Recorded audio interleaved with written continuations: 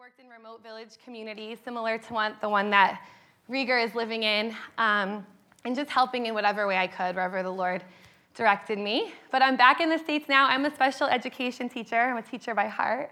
I'm living in Boston, and I'm really nervous. This is my first time speaking, so you ladies have to bear with me a little. So I'm just going to open us up in prayer and just invite the Lord here, and then we'll begin.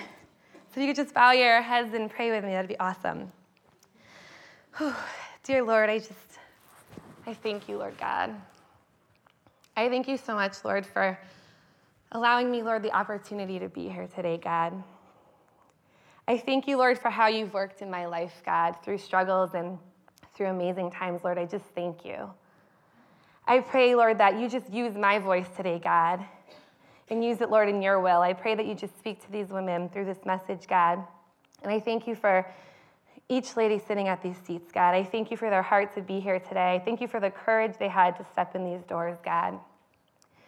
I pray, Lord, that we would just step forward in you today and that you would just continue to transform our lives as we sip your living water so we become more and more like you.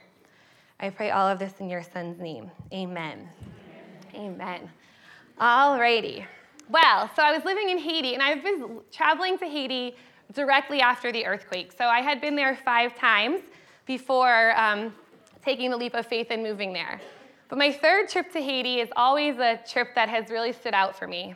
And so I'm going to share a short story about one of my experiences there. So during my third trip to Haiti, the country was suffering from a cholera outbreak. And I don't know if any of you are familiar with cholera, but it's a bacterial infection. And so it's transported through water. And a lot of the country was actually dying and was becoming really, really ill from this bacterial infection. And so every short-term trip to Haiti, we were allotted one day to use as a medical day. So our team met and we discussed what this medical day was going to be like. And that medical day was going to be a hike up this beautiful mountain to a village called Balizage, and we were going to pass out water purification tablets.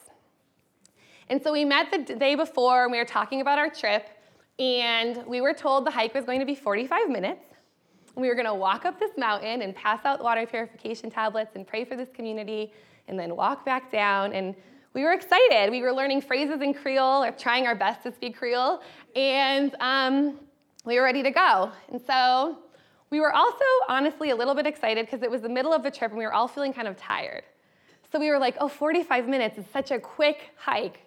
And we will hike, and then we'll come back and reflect and have some quiet time, and it's going to be the perfect day. And so the next day, we stepped foot in the center of town, and we actually loaded up a donkey.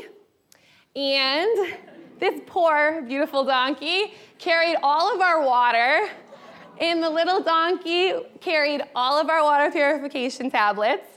And us and the donkey as a team began our trek up this mountain. Now, if you can imagine, it's similar to a hill in San Francisco, right? You're standing at the bottom of the hill looking up and thinking, oh my gosh, I took the wrong path. This hill is so big. So we were doing the same. We were 45 minutes. And we were looking up the mountain. Okay, 45 minutes, let's go. So we started our trek. So it was probably about an hour later, we were walking on this riverbed. It was dry season in Haiti, so the rivers weren't filled. So we were walking up this riverbed, and some of us were getting tired, but we continued our trek. And I remember kind of an hour thinking, we've already been walking an hour, and I don't see a community close at all. And I don't know if any of you have heard of island time, but there is such thing. Haitian time might be a little bit even crazier than island time. So we're already an hour, and I'm starting to wonder, is this really going to be 45? Well, it's already past 45 minutes, but how is this going to work? So some of us were getting really tired on this rocky riverbed. Some of us were laying down. We were feeling I cannot go on. This is crazy. Oh, yeah, I was one of them, laying down, feeling like I couldn't go on rocks. This looks really comfortable, right? And those feet were probably someone encouraging me to get up and keep going. And so we continued up our hike, and now 45 minutes was turning into probably an hour and a half. And I started asking those questions Pastor, are we almost there? Kind of like a kid traveling to Disneyland. Like, are we there yet? Are we there yet? When are we going to be there? And we kept walking. And then, as we were walking, all of these school children appeared. They appeared out of nowhere. And I was like, what? Why are these children walking up this mountain too? They were coming home from school. And they were all walking up the mountain. And in moments, they disappeared. Like, they were walking so fast. They took a minute and stared at us, like, why are these Americans, like, walking up this mountain? And then they kept walking, and it was minutes later, and they were gone. And I remember kind of being jealous, like, how are these kids already getting up this mountain way faster than us? Or, like, why did they already pass us? But we kept going, and now we're probably at, like, 2.5 hours walking up this mountain. And I was like, this is really Haitian time. Like, 10 minutes is an hour, and 45 minutes is 4, which it ended up being. It ended up being 4 hours to hike up this mountain. And so we kept walking, and we kept encouraging each other. Some of the path was bumpy, and other parts of the path were flat. And when we got to the flat parts of the path, we were excited. It's a little bit easier of a walk. But then we got to the point where we had to make a decision. It was already 4 hours. And we had to decide, are we going to continue to walk up the mountain and serve these water purification tablets, or are we going to just go home because we're not even there yet? We were worried that it was getting dark. We were worried that the path was going to be dark at night. We weren't going to be able to see it, and we didn't know what to do. So we decided as a team that half of the team was going to walk to the top of the mountain who was feeling a little bit stronger, while the other half of the team was going to stay kind of to the bottom of the community where they could serve and pass out the water purification tablets. So that's what we did.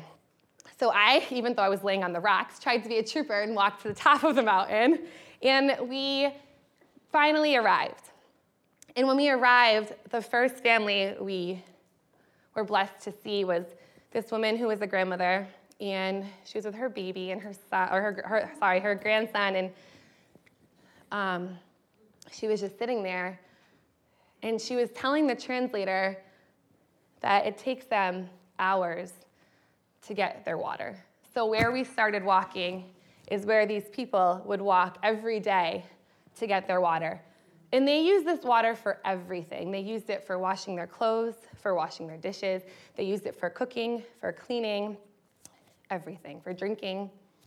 And so when we got there, we were practicing our Creole the best we could, and we handed the water purification tablets to this woman.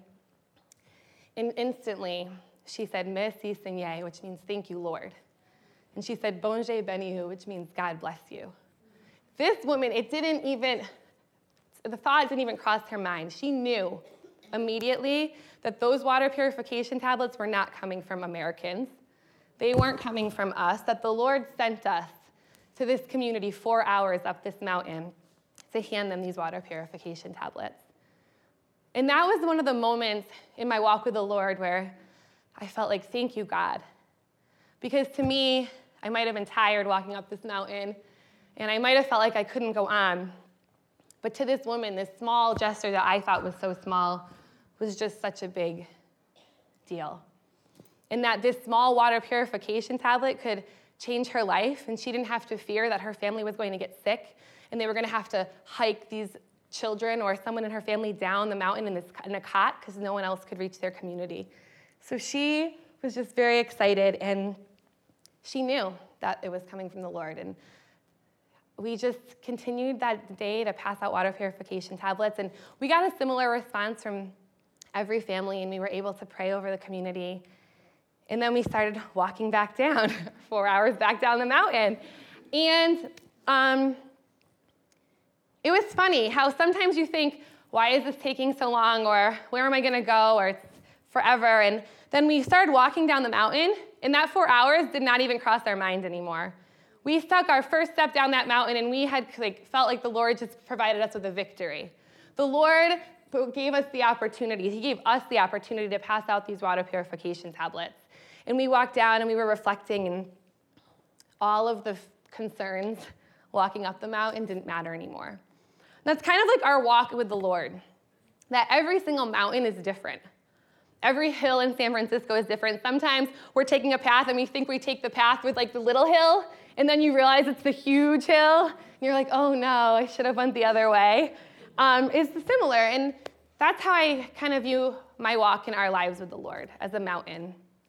And sometimes there's bumpy paths to the mountain, and sometimes there's barriers, and sometimes there's nice, smooth paths. And each one of you ladies sitting here today is probably on a different path. And as I transition out of the story and just talk about my life, as a child, my life's path was very bumpy. It was really, really rocky. And it took me a long time to reach the bottom of that mountain and look up and take my step forward with the Lord. And so I'm here today to just share with you kind of my walk with the Lord and my testimony, and hopefully y'all will enjoy. Sorry, I'm a teacher, so I have little flashcards to help me remember my key points here.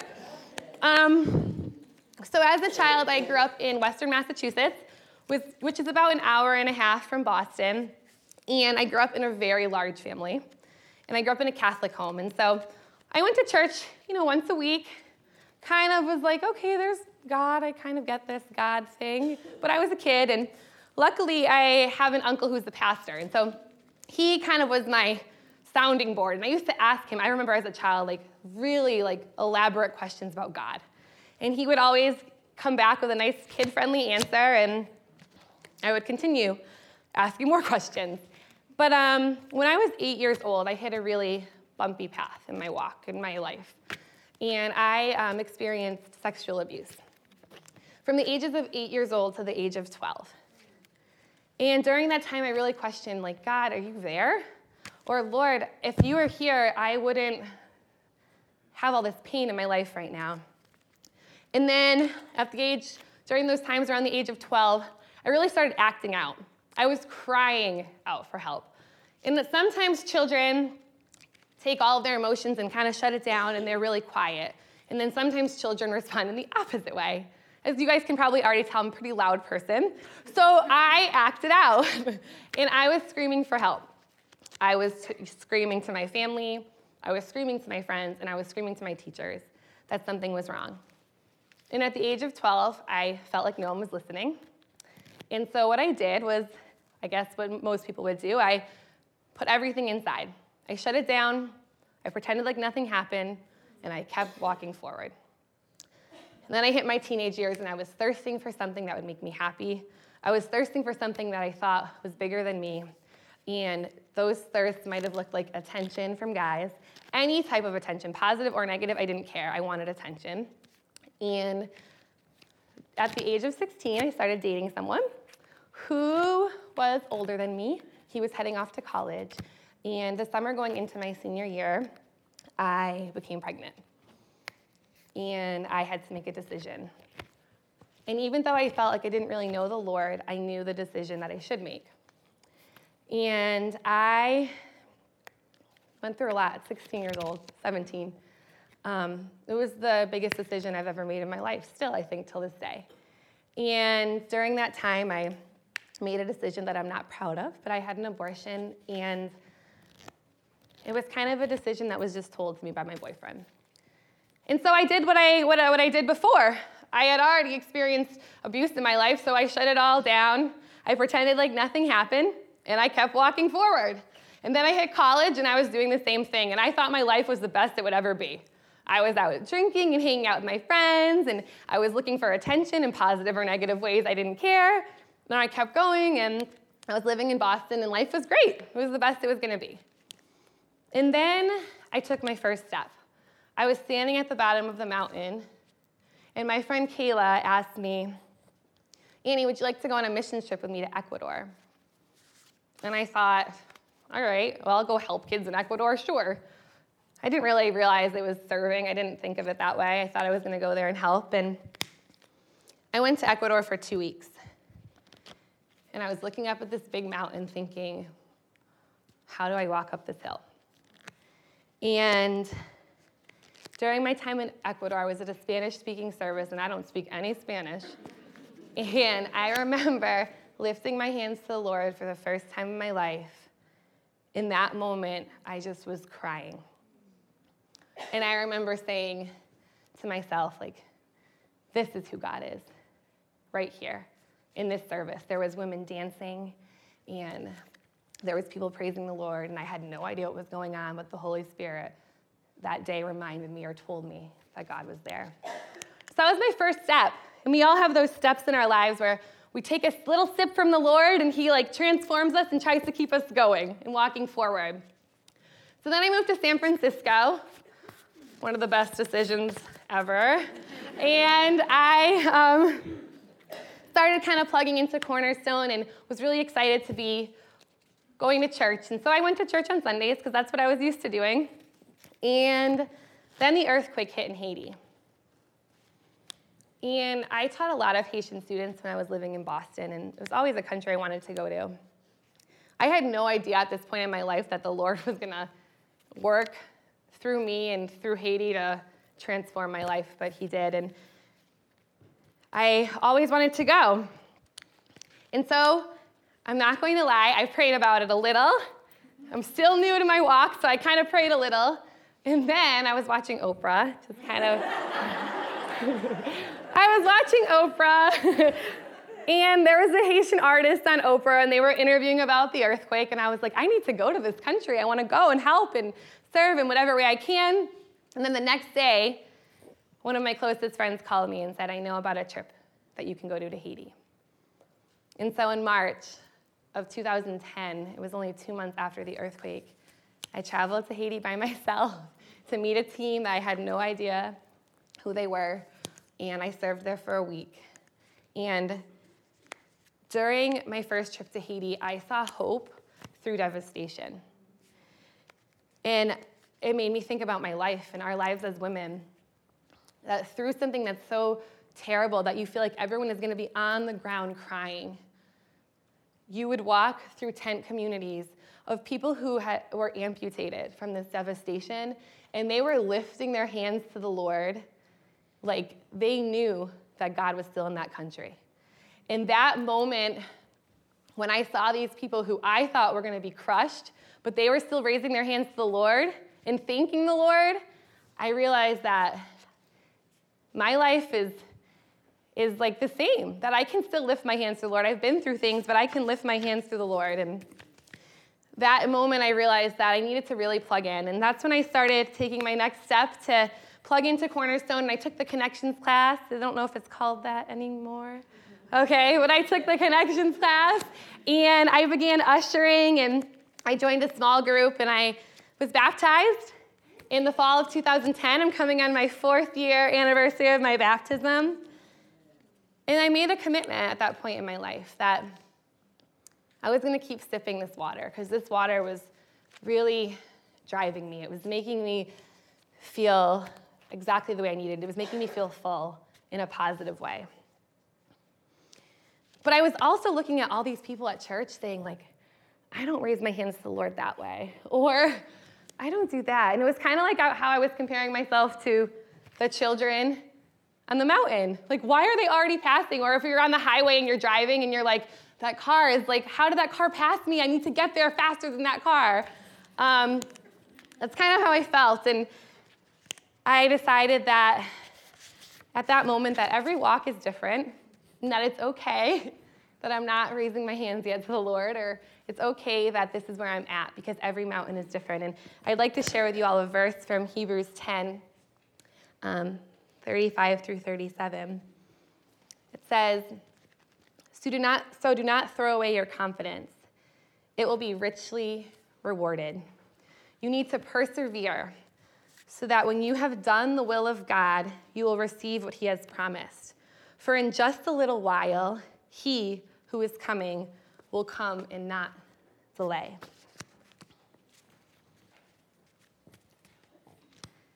Sometimes it's easy to say, I can't do this. Or sometimes it's easy to see someone else passing you and say, but I'm not going that fast, and throw away our confidence, especially as women. I think women, we always compare ourselves to someone or something, and I don't know, this verse is just great, that the Lord is going to be with us and to continue to persevere. So my 4th step is kind of a silly step, but I was waiting. I really wanted to live in Haiti. The second I stepped foot in the country of Haiti, I wanted to live there, but I had to wait. And sometimes waiting is the hardest. It's like when you send an important text message and you're just like waiting. You're like sitting there you're like staring at your phone, or you're at your desk at work and your phone is just there and you're like, when are they gonna reply?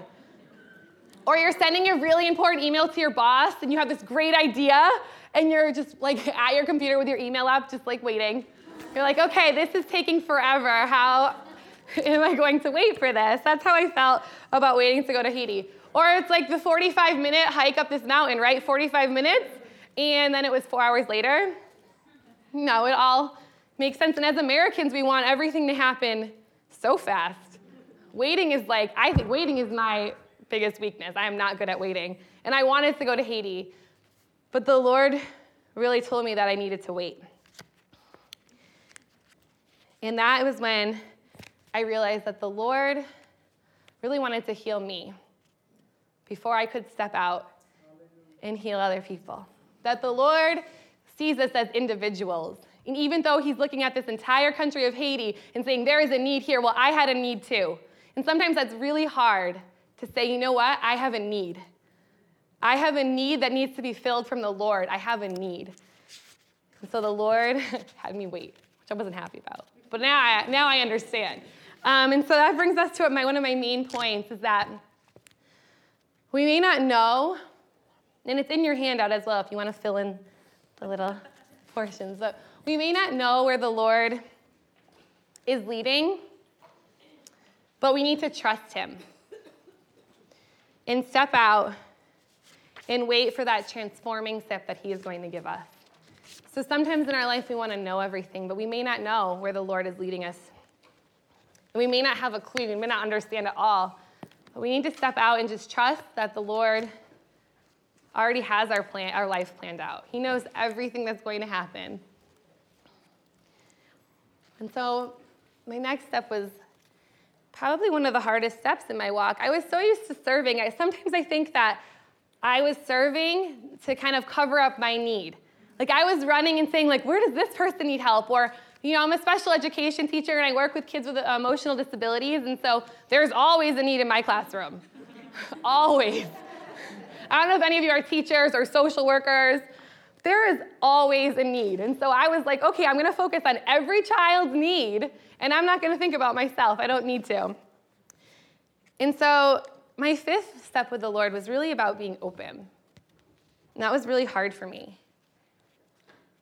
It's really hard to share about abuse when you've never shared it before in your life. It's really hard to come to a church and share about an abortion, which is really, really hard. And so I needed to figure out a way to pray to the Lord, and the Lord direct me to share with people honestly. At this point, I was leading trips with Cornerstone, and I was a little nervous. I was like, if I tell one of the pastors this, they are not going to let me lead trips anymore to Haiti. Or like, if I tell people, they're going to be like, oh my goodness, why are you at this church? And I had all these fears, which are silly, but they're real. And I had to realize that I had a need and that I needed support. And that the Lord is there for us, but sometimes when we have a need, we need to share it so that other people can be praying for us as well and supporting us. And that's what I did. It was kind of like I was laying on the rocks. Like every weekend I was laying in my bed crying, and I'd send an email to my small group saying, like, I have a need right now. I'm crying, I'm laying on these rocks, and I feel like I cannot go on. I'm feeling like I can't go on. And I know that in a few weeks I'm going to address this need to my family. And I know in a few weeks I'm going to address this need somewhere else, and I'm going to go to therapy, and all these things are happening. And I just want to help other people because I don't want to focus on myself, but I have a need too. And that's where community is so important. That's where community says you need to get up off those rocks and you need to keep climbing that mountain. Because that hill looks really big still. That hill in San Francisco, I'm on Division and I'm looking up and I'm like, I cannot make it. That hill looks really big. But that's when your friends and your community and church tell you to get up and keep moving.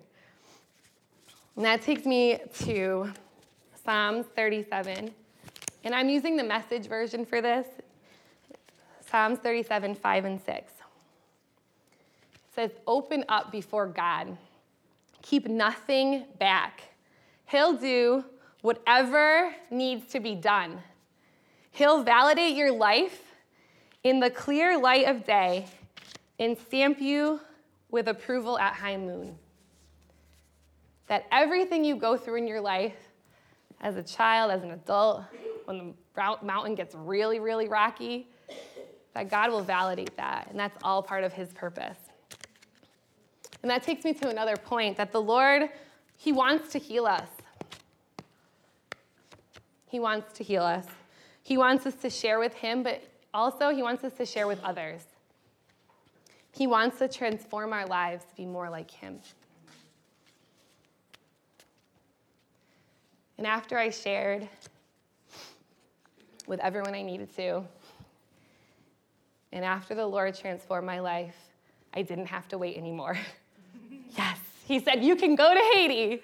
You can live there for an entire year now, Annie. You can go. And so last year, I spent an entire year in the country of Haiti. And during the waiting period in the process, I realized that God does need to heal us first. Because the strength I had in Haiti, the day-to-day strength that the Lord gave me in Haiti, was because the Lord healed me and strengthened me for this trip that he had planned for me before I even knew it. That the way Haiti, the Lord used Haiti to kind of transform my life. And that's how serving others can be.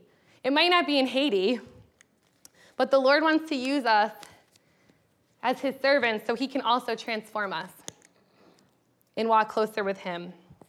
In that every single day when I was in Haiti, I was on my knees each morning saying, Lord, can you please just give me what I need today?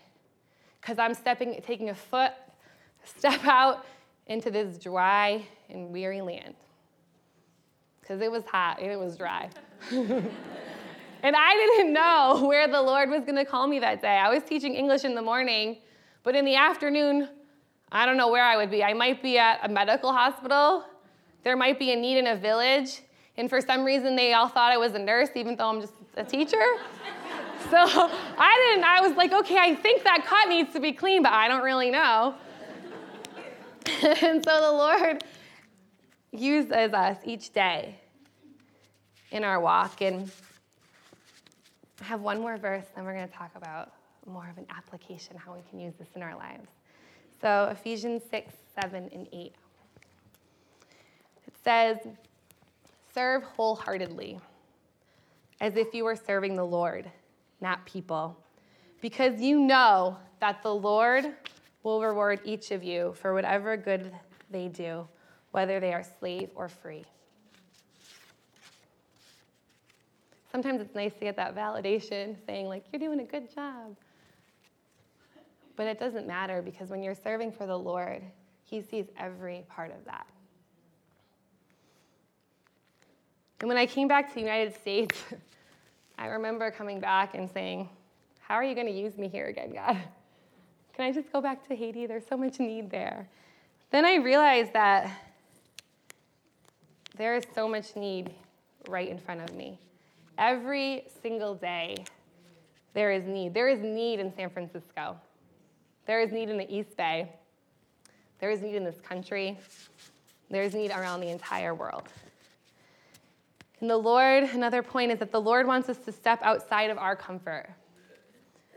He wants us to serve, and we need to say yes to that sip. When he is going to give us that sip to transform the lives of others, we need to say yes. Now, not everyone is called to go to Haiti. And not everyone is called to be a pastor or serve in that way. But we are all called to serve. We may be called to serve at our workplace. There may be this person at work that everyone complains about. And that might be the person that we are called to serve. We may be called to serve at our school. Sometimes it's hard to say, like, they're saying, why are you smiling so much? Why are you so happy all the time? Well, I know the Lord. Life is good now. It's better than it could ever be. Some of us might need to be serving in our family. Some of our families might not know the Lord the way we know the Lord. Or with our friends, or here at Cornerstone, or in San Francisco with City Team. There are so many places that the Lord has called us to serve, and sometimes the Lord uses service in us serving to heal us. It's just kind of like when you go on a trip to Haiti or you go out to the Tenderloin and you feel like I'm going to do all of this good, and then you take a step back and realize, like, Lord, I feel like you've transformed my entire life. But I felt like I was serving you, and I am serving you, but you still use that to transform me. Are you guys ready to serve? Take the next step. Maybe it is helping Rieger's family build that home. Maybe it is serving at Coffee Talk. Maybe it's talking to that one person at your work that's really, really struggling and she feels like no one is listening to her. The Lord is calling us to serve, to step outside of our comfort zone and serve. And I want to just take a few minutes of reflection time. And I really just want to use this time for us to sit quietly. Think about how the Lord wants to transform our lives by each sip. It's not a race, but it's a hike up a really difficult mountain. Sometimes it's a really hard hike, and sometimes the hike is really smooth. In whatever place you're in, I want us to give us some time to just really reflect on our lives and where the Lord is calling us to serve. Where is the Lord calling us to take a step out, say yes to Him, and really open our eyes to the needs all around us?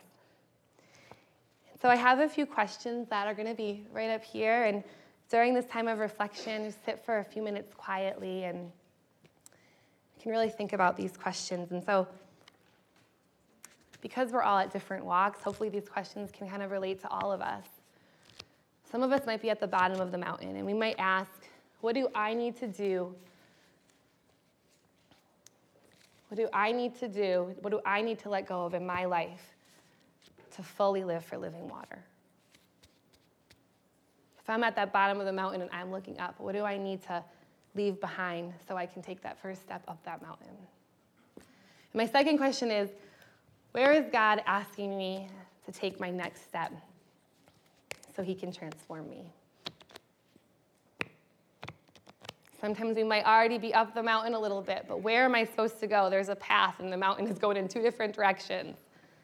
Lord, where do you want me to take that next step so you can make me more and more like you? And my third question is, Lord, once I have living water in my life, once you have healed me, where do you want me to be? Where am I called to serve? Am I called to serve at my workplace? Where am I called to serve here at Cornerstone? Where am I called to serve? Am I called to serve in Haiti? Where am I called to serve? And then the last question is, once I have that living water in me, we need to continue to fill that cup. And we need to continue to take sips. So what sips do I need to continue to take in my life to keep my spirit, my faith, and my walk with the Lord quenched? Sometimes we go through difficult times, even in our walk with the Lord. And we need to keep ourselves quenched so we continue to thirst for that living water. So we're just going to play some music, and you ladies can just bow your heads or go on your knees, however you feel is going to help you, and just take a few minutes of reflection and just think about these questions.